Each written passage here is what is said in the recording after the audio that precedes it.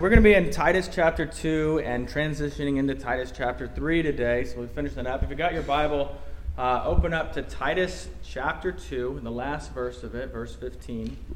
And so I'll give you a little structure for our passage today, even before we read it.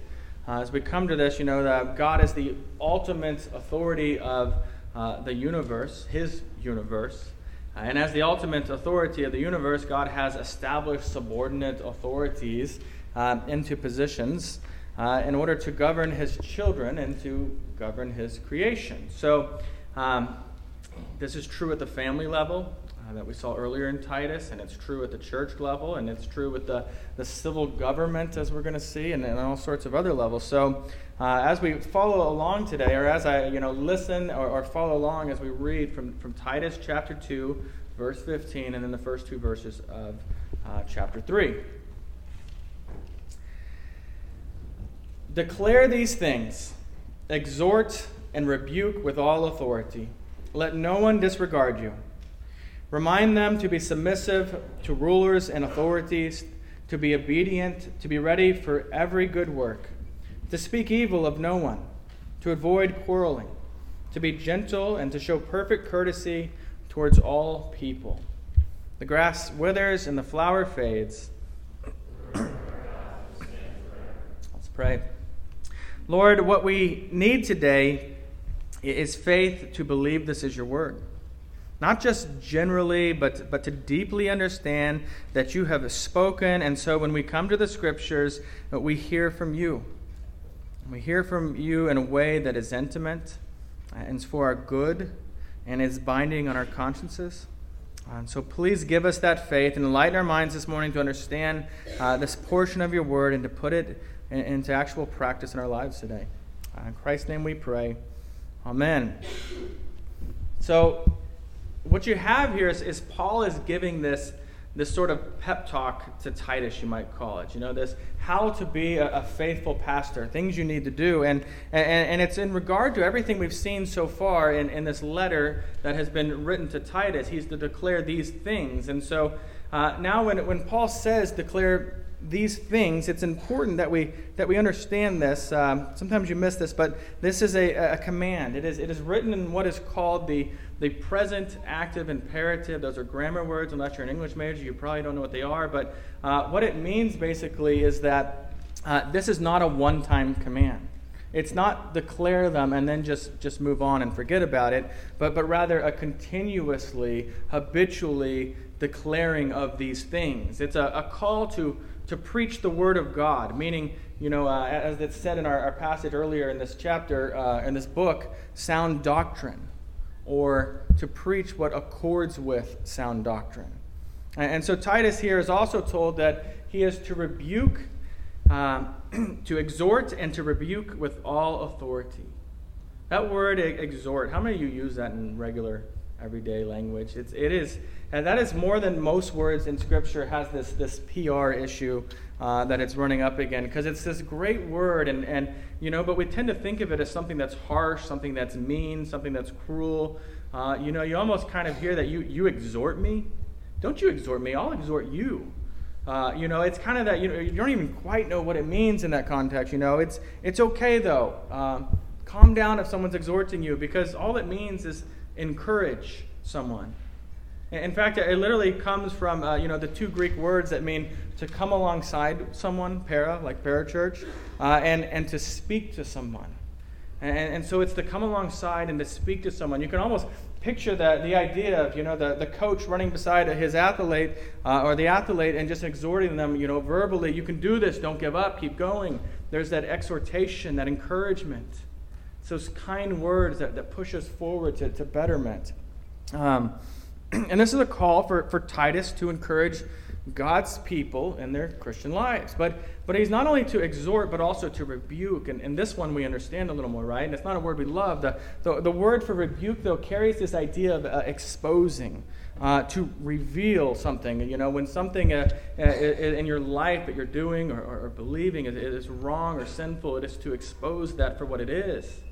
And so in a sense, really rebuking is just an encouragement for when we're doing something out of accord with what God's called us to.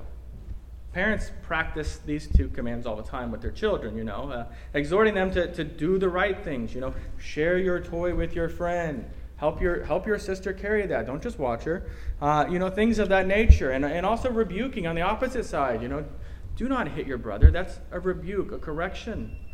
Don't hit him. God calls us to be kind to one another.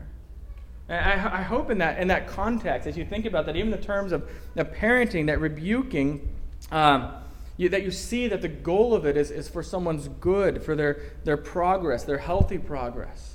And we don't generally like being rebuked, but it is for our good. When Mom says, "No, Nathan, do not put that fork into the electrical socket," that's nothing Nathan enjoys hearing, right, Nathan? Nathan's actually here, so that works. But Nathan might be shocked that Mom has just chastised him, that she has just rebuked him, but that's better than Nathan being shocked because Mom didn't chastise him. Come on, you get that, right? You stick the fork in the thing, you're shocked. Never mind. No dumb jokes for you, okay? Anyway, Paul then tells Titus that as the pastor of this new church, he is to let nobody disregard you. Let no one disregard you, he says. I'm going to be honest, this is really awkward to preach on because it kind of feels like I'm asking you, to respect my authority.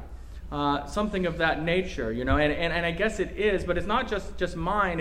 It's looking at God's word, and it puts you in an awkward position when you're saying this. But the whole session, the group of elders that have been called to care for a congregation in that regard, and we'll have that. We have that now. God willing, we'll have that locally if indeed we elect them today. And so the authority here, though, is built upon the Scriptures. It's a call to minister the Word of God by both encouraging and rebuking when necessary. See, the real-world issue here, then, is that we all love the idea of being part of community. That sounds warm and fuzzy, and we just love that. And that's true until you find yourself in a sin and wanting to continue in that sin, and then suddenly you don't want anyone to have any say in our lives. Which is why, often in the membership interviews, those who've been through it, you probably heard this, we'll say something along the lines of, if you go crazy and are unfaithful to them, then we're going to be involved in your life. And in that moment, you're not going to want us involved in your life anymore. And so we want you to understand right now that's part of this agreement, is we're caring for your soul, even if you don't want it later on. Not because we're cruel, but because sometimes we just want to be left to pursue what is sinful and harmful to our souls, and that's not good.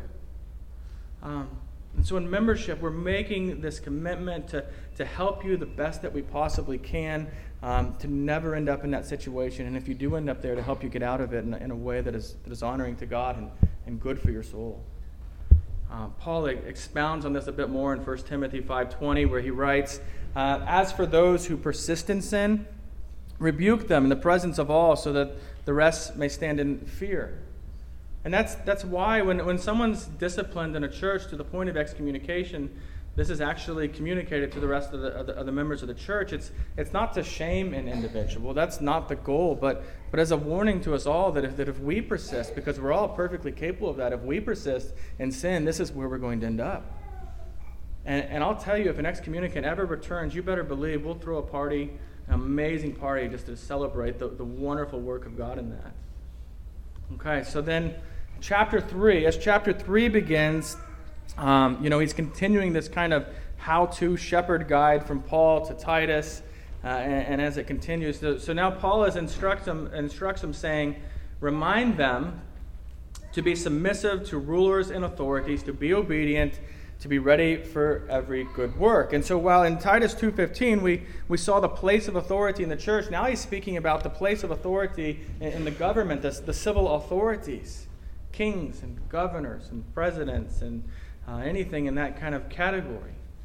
And keep in mind that the primary purpose of the civil government, I don't know if you ever stop and just think, why does the government exist? But the primary purpose of the civil government is to use the sword to force force of some sort to punish evildoers. That's the primary purpose, which I know sounds a little strange when you put it that way, but consider it like this. If one of my neighbors were to punch the other neighbor, and I took it upon myself to lock him in my basement, as a discipline or a punishment, that would be crazy. I'd be the crazy one there, right? I've got a guy locked in my basement now. That would not be the right thing to do. However, it would be right, and it is right, for the government to lock the same guy away in jail for a while or until they sort things out. It's good. It helps keep order in society. It helps us function as a larger government organization or society. So the government does much more than just that. We certainly know that. And as Christians, it can be difficult to know how we should live in the nations that God has placed us into. I still remember 12 years ago, Laura and I, we were traveling through Mexico on this bus with a bunch of high school students and a few other adults, and we found ourselves near the town of Monclova. It's a bit further into the actual country of Mexico, and we stopped at this checkpoint, not a toll booth, but you actually pull in, stop, go in, and talk to the authorities. And inside there, the police, the authorities looked at our information, and they were like, okay, go wait. And we waited for an hour and two. We didn't have AC on that bus. We sweated like crazy. And the Mexican citizens that were with us kept telling us they're waiting for a bribe. They want you to bribe them, and then you go on through. That's how it works here in our country. But that deeply rooted American sense of ideals or ideals of justice that we have, is that we never pay a bribe. You just don't do that. That's wrong. And so we didn't, and we waited many, many more hours. And I'll tell you, it is such a strange thing to be citizens of one kingdom when you're passing through another kingdom. And that's the situation that every Christian finds themselves in. As citizens of the kingdom of God, well, we are also citizens of the United States or whatever country we're from. And so then the question then is, how do we determine how to interact with the world around us in this regard? Well, as a pastor who's wishing to be obedient to the Word of God, it becomes very clear that what this is telling me is that I need to tell you, to remind you, it says, to be submissive to rulers and authorities. And it might help us to do this, I think, when we realize that it's God who has placed these authorities over us. Because if I'm honest, I think we struggle to see that God's sovereign hand in establishing leaders sometimes, because we just assume that if God's sovereign hand is establishing leaders, then these are going to be the best political leaders in the world. And then we look at the ballot, and is God on vacation? What's going on here? And Scripture shows us a very, very different reality, that God is not on vacation. Consider, what we learned from the book of Daniel. If you're not familiar with it, I'll give you a little bit about it. Daniel himself, early in the chapter, says, "Blessed be the name of God forever and ever, to whom belong wisdom and might. He changes times and seasons. He removes kings and sets up kings. He gives wisdom to the wise and knowledge to those who have understanding," which you read that, and it kind of gives you these warm fuzzies until a few chapters later, when you realize that the king that God has set up as an authority above Daniel has suddenly been fooled into taking Daniel and placing him into a lion's den where he is in great danger. I think it would have been hard in that instance to see, but God has his reasons, even in that situation, for that king to be in charge in that land at that particular time. And by the end of the book of Daniel, we begin to see that the glory of God's on display in the amazing way he works, and it was necessary that you had that king being fooled in the way that king was being fooled. Another example, consider Pontius Pilate. One of the worst governing leaders ever. I mean, you have it written, you can see it, a lot of people knew it. He knowingly agreed to give the death penalty to a man he knew was innocent, while setting free a man he knew to be a murderer. And yet, in chapter 19 of the Gospel of John, we read this interchange where Pilate is speaking to Jesus, and he says, "You will not speak to me. Do you not know that I have authority to release you and authority to crucify you?" And Jesus doesn't deny his place of authority.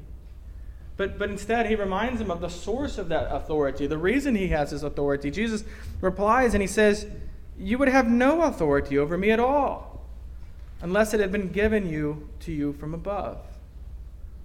God placed Pontius Pilate in this position of authority. Remember also, Jesus in Matthew 22:21, they're asking about taxes and such, and he didn't say, "Don't pay your taxes." He said, "Render to Caesar the things that are Caesar's, and to God the things that are God's." And what we learn in our passage today is that we don't just render our taxes to our government, but also our obedience. 1 Peter 2:13 through 14 says similarly. It's not a word I can say. It says in a similar way, "Be subject for the Lord's sake to every human institution, whether it be the emperor as supreme, or to governors as sent by him, to punish those who do evil and to praise those who do good." This is a call for submission for all Christians, right? It's a call for our submission. And, men, we talked about what it looks like to be a leader in your family. If you want to understand, though, how a wife sees her call to submit in Scripture, consider here that you're called to submit to the civil government. And you begin to kind of understand this. How easy or how difficult that submission is tied directly to how godly or how evil the government you've been called to submit to is.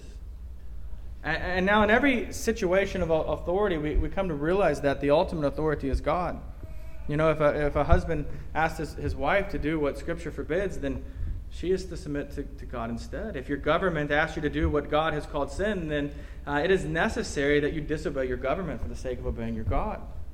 If your church asks you to sin, then you keep submitting to God. And in each case, keep in mind, when we're talking about God as the ultimate priority, the ultimate authority, what we have in mind is God and His Word, right? And that's an important distinction. It's not just what you feel God might want you to do or some idea you have apart from God's Word, but that we're talking specifically from His Word. All other authorities are accountable to God. There's no way around that. And so therefore, no earthly authority can rightly forbid what God has commanded, nor command what God has forbid. So when that's the case, and only that's the case, then civil disobedience is necessary for believers. But in most cases, and this is what we need to get our head around, in most cases, Christians are obligated to render civil obedience to the government. If you've got your Bible open, turn over to Romans chapter 13. It'll be good for you to see this. We're going to Paul here is writing to the church in Rome, and he's speaking to a church who lives under a truly pagan and thoroughly corrupt government. And yet that's the same church that in these first 6 verses, chapter 13, he says this. Follow along if you've got it, otherwise just listen. "Let every person be subject to the governing authorities. For there is no authority except from God, and those that exist have been instituted by God. Therefore, whoever resists the authorities resists what God has appointed, and those who resist will incur judgment. For rulers are not a terror to good conduct, but to bad. Would you have no fear of the one who is in authority? Then do what is good, and you will receive his approval, for he is God's servant for your good. But if you do wrong, be afraid, for he does not bear the sword in vain. For he is the servant of God, an avenger who carries out God's wrath on the wrongdoer. Therefore, one must be in subjection, not only to avoid God's wrath, but also for the sake of conscience. For because of this, you also pay taxes, for the authorities are ministers of God attending to this very thing." So we see that Scripture calls us to more than just obedience, even beyond the obedience we see there. It calls us to pray for those who are in authority over us. I didn't know anything about Scott's prayer today, but to see him pray for our authorities was very encouraging. Otherwise, I'd be calling him out at this point, but that's not necessary. So, I'll ask you, Christian, do you pray for President Obama? And that's a very, very different question than, do you like his politics? Or do you believe he's been a good president or is a good man? It's a question that really arises from 1 Timothy 2, 1 and 2, verses 1 and 2, where we read, "First of all, then, I urge you that supplications, prayers, intercessions, and thanksgivings be made for all people, for kings and for those who are in high positions, that we may lead a peaceful and quiet life, godly and dignified in every way." And so if you don't pray for our presidents or other leaders, I'm comfortable telling you that you ought to be. You ought to be praying for those who are in civil positions of authority. And no, I don't mean imprecatory prayers. It's not what Paul's suggesting here. Imprecatory are the prayers that are like curses on somebody. That's not the kind of prayer he's talking about here. I read in a Table Talk devotional recently about praying for our leaders, and it said this. It said, given the sorry state of the world around us, we are quick to complain when political leaders are failing at their jobs or promoting injustice. Certainly, we should raise our voices when we confront such problems. However, it's not enough for us to merely to protest. We must also pray. God wants us to pray for our leaders, even the leaders for whom we have not voted. I found it interesting. Surely I'm not the only one seeing this. It's enough to almost make me want to get off Facebook completely. But how often you're seeing these posts that are telling you who God wants you to vote for, right? God wants you to vote for Hillary because she cares about the oppressed. Or God wants you to vote for Trump because he'll appoint pro-life judges. God doesn't want you to vote for either of these people. And then you just hear these things over and over again telling you this is what God wants you to do. And certainly your faith in Christ should shape the way that you vote. And in my lifetime, admittedly, this has been one of the more confusing elections that we've ever seen, that we've ever witnessed right now. However, God has not said who to vote for. But what he has said is that you, as a Christian, are to pray for those who in our nation have been elected to these high positions. Scripture is very clear about that. I haven't seen a single post on that yet. And so then we see this very specific call to obedience to the government in verse 1 here of chapter 3. All the while, there's certainly, again, this place of civil disobedience and protesting. For instance, just because it's legal to murder an unborn child in this country, it doesn't mean that we should stop working to protect those children in the hope of changing those laws. And the reason is because God and not government or laws are ultimately determine what are right and wrong ethics. But today, instead of focusing on civil disobedience and when it's necessary, I want us to focus on what God's word has called you to. It says to be obedient. Too often the focus is on disobedience. What does it look like to be obedient then? Sure. Paying your taxes is a good start. I actually remember some years ago with Heritage Christian Academy, we took a group of high school students to do this low ropes team building activity with the high school students, and this woman in charge, you might have been there, you might remember this, made this comment, well, everybody cheats on their taxes. And I just thought, what? No, they don't. Like, what is wrong with you? So I guess it's worth saying, yes, paying your taxes is a part of being obedient, but it's also all those things that we just think are absolutely silly. And I admit I struggle with the silly ones really bad. If I show up and the road's blocked off and there's something in the way and they haven't started their construction yet, this is ridiculous. We should be allowed to drive on this road. It looks fine. They haven't even started the work yet. And, my car can get around this sign. Let's just go. This is a silly and dumb law. But that's wrong of me.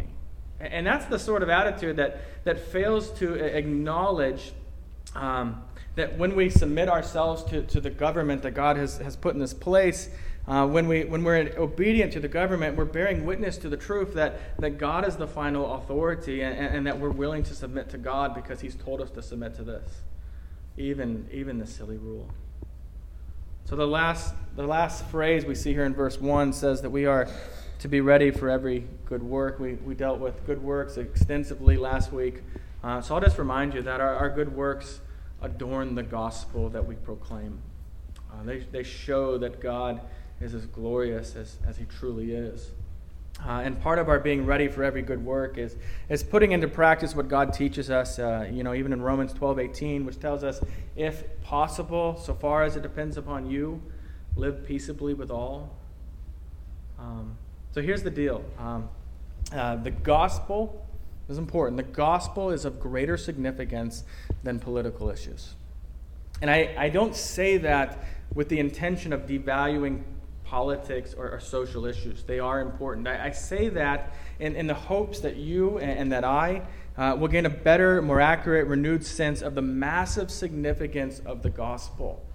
Because whether someone dies as a meth-addicted prostitute or as a conservative Supreme Court justice, if they die without faith in Christ, they both end up in the same place. And that should break our heart. And it also, guides us to remember, I need to remember that my ethically and politically conservative neighbor who doesn't know Christ and my ethically and politically liberal neighbor who doesn't know Christ both need Christ equally. And to this point, John MacArthur said, I think this is the first time in our 3 years I've ever quoted John MacArthur, but John MacArthur said, the sad reality is that when the church gets a moralizing, politicizing bent, it usually has a negative impact on its evangelization mission. Because then it makes Christians hostile to the current system, and they become the enemies of society rather than the compassionate friend. We want to help people see that they ought not put their hope in presidents, that they ought not put their hope in policies, but in the Lord Jesus Christ, who lives, and in the gospel that redeems us from our sin. That's what we're ultimately trying to get to. So far, we've seen in this that Titus has shown, how we are to relate to the church authority, how we relate to the governing authority. And then here in verse 3, it kind of broadens to the way we just relate to people in general. And really, if you consider the wording here, it's more of a picture of how do we relate to people who you might consider an enemy or people that tend to be different than us, think different than us. Keeping in mind that this is continuing with the call for Titus to exhort the Christians in Crete to a godly way of life. And so, I want to remind us exactly what these two verses say, or this verse says. Verse 2, it says that I am to remind you, speak evil of no one. Avoid quarreling, be gentle, and show perfect courtesy towards all people. And that's kind of a great verse for us right now, isn't it? I mean, you think about the fact that we kind of go through these books of the Bible and that God has brought this passage before us during one of the ugliest campaign seasons we've ever seen. If you watch the presidential debates, you've seen these qualities lacking in a lot of ways, and I don't want to draw too much attention to it, but I was so disappointed during the debate last week, not even to speak of the content, but to see each candidate completely ignore the moderators as their time, as they were informed that their time was up. Sir, you got to stop, ma'am, you got to stop, and just talk completely over, ignoring these people who have been put in a place of authority to moderate this thing. And so, I see that, and it's so ugly to witness that I want us to be mindful to not fall into that same mentality of just disregarding people in that way. And I am including Facebook. I know we're probably talking about Facebook more than usual today, but it's important to remember that Facebook is not some parallel upside down world that doesn't count. You're still interacting with people there. And so this list of characteristics applies to the way that we interact on social media, and the way that people display that their ideas are communicated. And these statements here, they're pretty straightforward, right? To speak evil of no one. Don't use your words to needlessly or falsely hurt anyone's reputation. It says we should avoid quarreling. Is that how you pronounce that word, quarreling? Meaning, we need to avoid these verbal arguments whenever possible. And again, apply this to online interaction. If you can avoid an argument, by all means do so. The saddest thing you ever see is those Facebook wars where there's just no one's bending anywhere. It goes on. It tells us to be gentle, to not be abusive, not domineering, but patient. Similar to the way in Philippians 4:5 instructs us, let your reasonableness be known to everyone. And finally, we see here, or we read here, that we are to show perfect courtesy towards all people. That word courtesy here is often translated as meekness or kindness in certain places. It's about this humility, and it's about not using force, even when force is available to you. It's one of the ways that we show people, one of the ways that we do show people courtesy is by listening instead of just talking so that the other person feels heard. And this isn't so much about the way you listen to your grandma. I know you'll listen to your grandma; she's sweet. But it's really more about those people that we don't naturally want to show courtesy to. Those people that frustrate us. Those people with ideas that might frustrate you greatly. And that's the point here of saying all people here. Maybe when you read this phrase, all people, in this passage, it'll help you to consider, how you interact with people regarding LGBT and now Q issues. Or those who are at an absolute opposite political affiliation from where you might be. Or, you likely at this point have some opinion about the athletes that are kneeling during the national anthem. Or any other hot button issue that's coming up. You're going to have opinions about these. And that's good. It's good to think about these things. But what we need to learn from God's word here is that the way that we interact with people about these ideas, these issues, matters. And we're called to show courtesy in these events. Even if their ideas are flawed, even if their methods are absolutely obnoxious, it doesn't negate the way that God has called us to interact with them. This is the sort of thing then, as we see this, and one of the things that's great about this is it requires self-control to be able to do that, right? A great deal of self-control, and Paul has mentioned that as something that we need to be developing over and over again. Even in this short letter, we've seen it many, many times. Okay, so just one more thing here today. We're not called to be revolutionaries for Christ, which I think disappoints us, because who didn't want to be a revolutionary? I certainly do at times, but we're not called to be revolutionaries for Christ. We're called to be ambassadors for Christ. And that means our loyalty is always to Jesus. And that means submitting to the authorities he has placed in our lives, whether that's the elders in the church, the governor of our state, the general at Fort Riley. So long as we're not being asked to sin, we submit and ready ourselves for every good work that God has prepared for us. And that certainly includes, showing courtesy, gentleness, to those who we disagree with, and yet hope to see that God might bring them to faith or to mature their faith. Let's pray.